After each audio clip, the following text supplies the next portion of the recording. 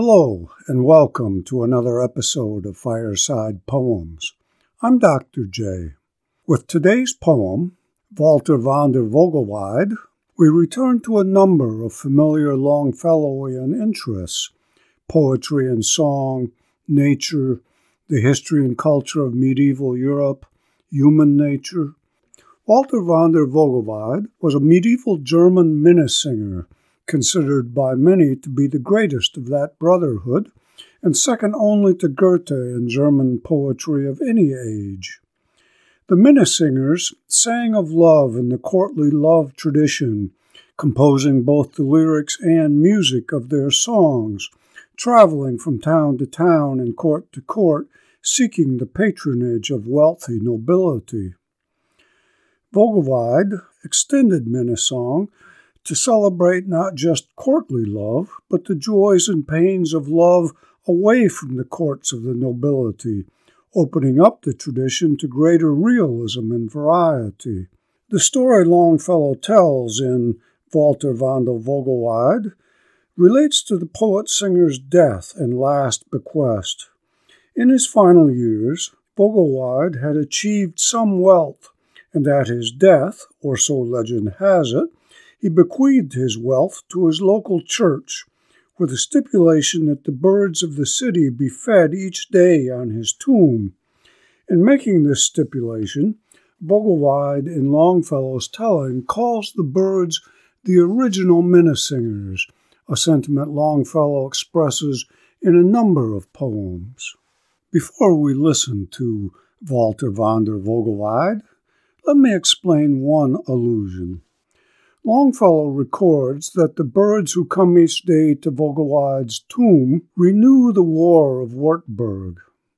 The War of Wartburg was a contest between minnesingers that took place in the castle of Wartburg in 1207, in which pairs of singers alternated their verses until one was declared the victor. The rap battles of our own day continue this tradition. With this in mind, let's listen.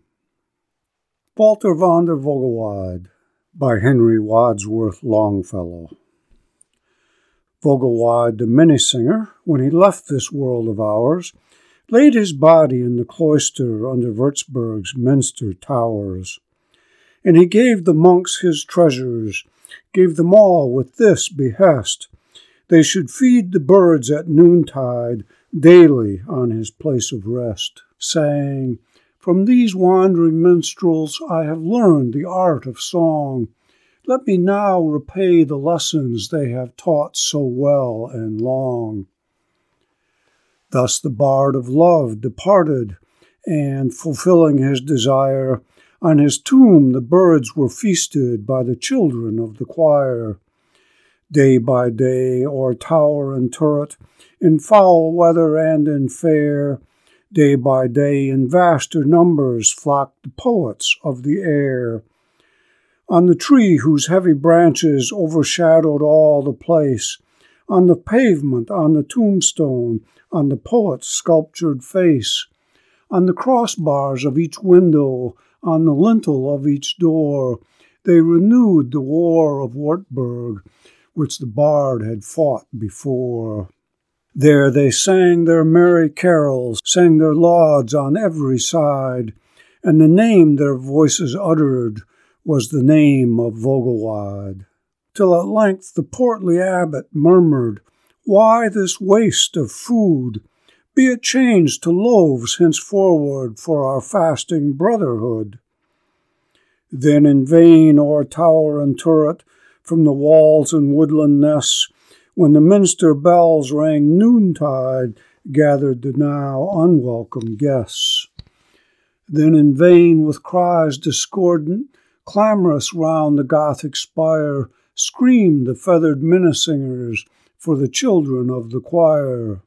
Time has long effaced the inscriptions on the cloister's funeral stones, and tradition only tells us where repose the poet's bones. But around the vast cathedral, by sweet echoes multiplied, still the birds repeat the legend and the name of Vogelweide.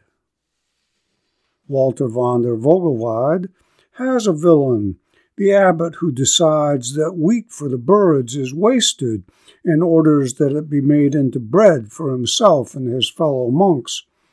Setting aside that this decision breaks a promise to one dead and thus unable to protest, though that is bad enough, the abbot's decision is sad for what it declares about what is worthwhile and what is wasted.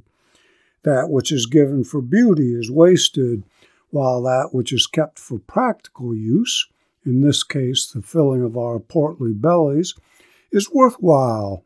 We see like values in our society today. Those who would go to school to study art or music or poetry or philosophy are scoffed at, while those who choose practical subjects, that is, subjects of use to what President Eisenhower called the military-industrial complex, science, technology, engineering, math, as well as business and the professions, are given society's encouragement and approval. They will be able to pay off their loans. When I look back at my own education, though, the two things I most wish is that I'd learned to sing and learn to draw. Other areas of knowledge I've been able to learn on my own by reading books. This isn't to say that we need less science or less history or less language study in our classrooms. Heavens no. We need to do better teaching all these subjects, not simply that our young can become better breadwinners and better consumers, but so that they become healthy individuals in a healthy society.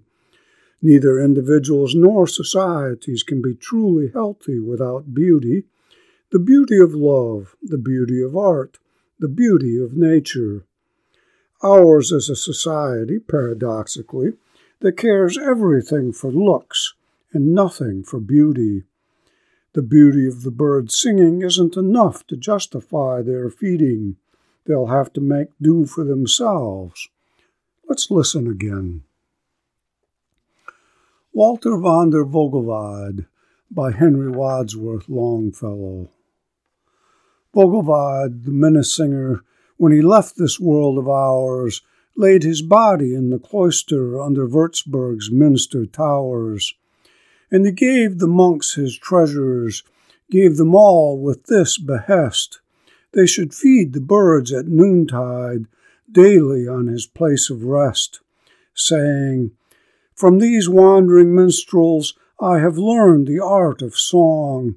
Let me now repay the lessons they have taught so well and long."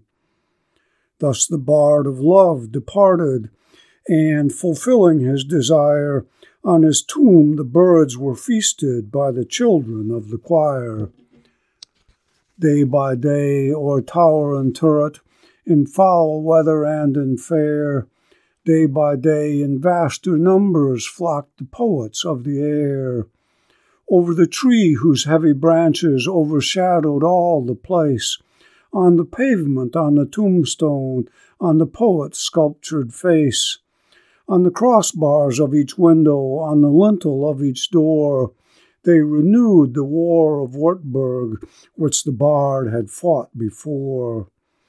There they sang their merry carols, sang their lauds on every side, and the name their voices uttered was the name of Vogelweide. Till at length the portly abbot murmured, "Why this waste of food? Be it changed to loaves henceforward for our fasting brotherhood." Then in vain o'er tower and turret, from the walls and woodland nests, when the minster bells rang noontide, gathered the now unwelcome guests. Then in vain, with cries discordant, clamorous round the Gothic spire, screamed the feathered minnesingers for the children of the choir. Time has long effaced the inscriptions on the cloister's funeral stones, and tradition only tells us where repose the poet's bones. But around the vast cathedral, by sweet echoes multiplied, still the birds repeat the legend and the name of Vogelweide. that ours is a society that cares everything for looks and nothing for beauty is the subject of Edith Wharton's great novel, The House of Mirth. Though I still have 20 episodes yet to go of this podcast, Fireside Poems, I'm already looking ahead to my 2 podcasts that will follow, Speaking of Shakespeare and Visions of America. Wharton's The House of Mirth will be the subject of at least 1 episode of Visions of America, and I hope you'll join me now in looking forward to it. At the same time, I hope you enjoyed Walter von der Vogelweide and that you'll join me again next week for another episode of Fireside Poems. If you think others might enjoy Fireside Poems, please let them know about it through your social media so that they might join you and me each week by the fireside.